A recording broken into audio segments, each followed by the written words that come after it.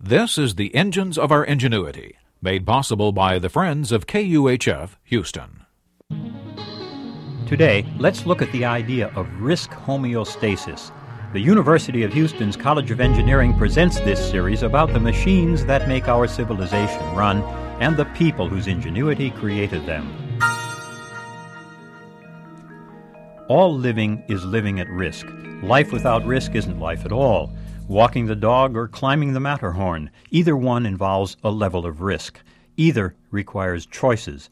Stepping into our bathtubs means balancing a small danger of breaking our necks against the great benefit of getting clean.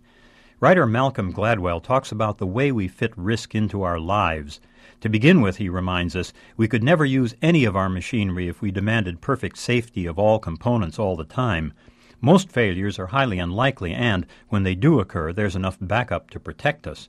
Now, Gladwell says, look at a serious breakdown, say the 1979 accident at 3 Mile Island nuclear power plant. It grew out of a cascade of 5 minor mishaps, no one of which represented serious danger. But acting together, a stuck valve, an obscured indicator, a broken gauge, and 2 other minor troubles brought the reactor to the brink of meltdown. It's like the old idea that enough monkeys typing at random on typewriters for a long enough time would eventually produce the King James Bible. With so much technology in the world, so many components, every now and then a highly improbable group of nuisance flaws gives rise to a major disaster. The 1986 Challenger explosion followed a different but parallel scenario. That explosion was caused by a single glaring O-ring failure.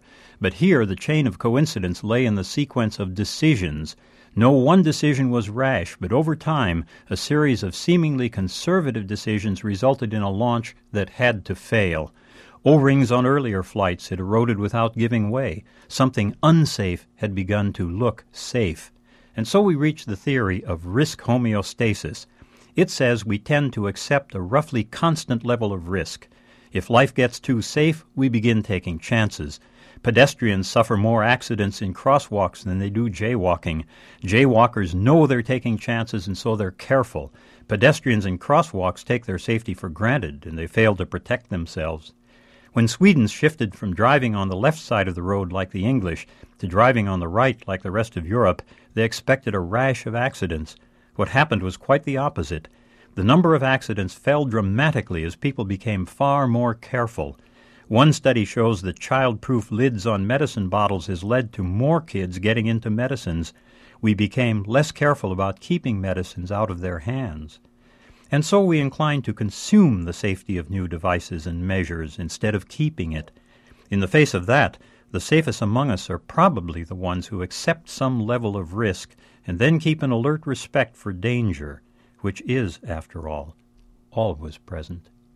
I'm John Lienhardt at the University of Houston, where we're interested in the way inventive minds work.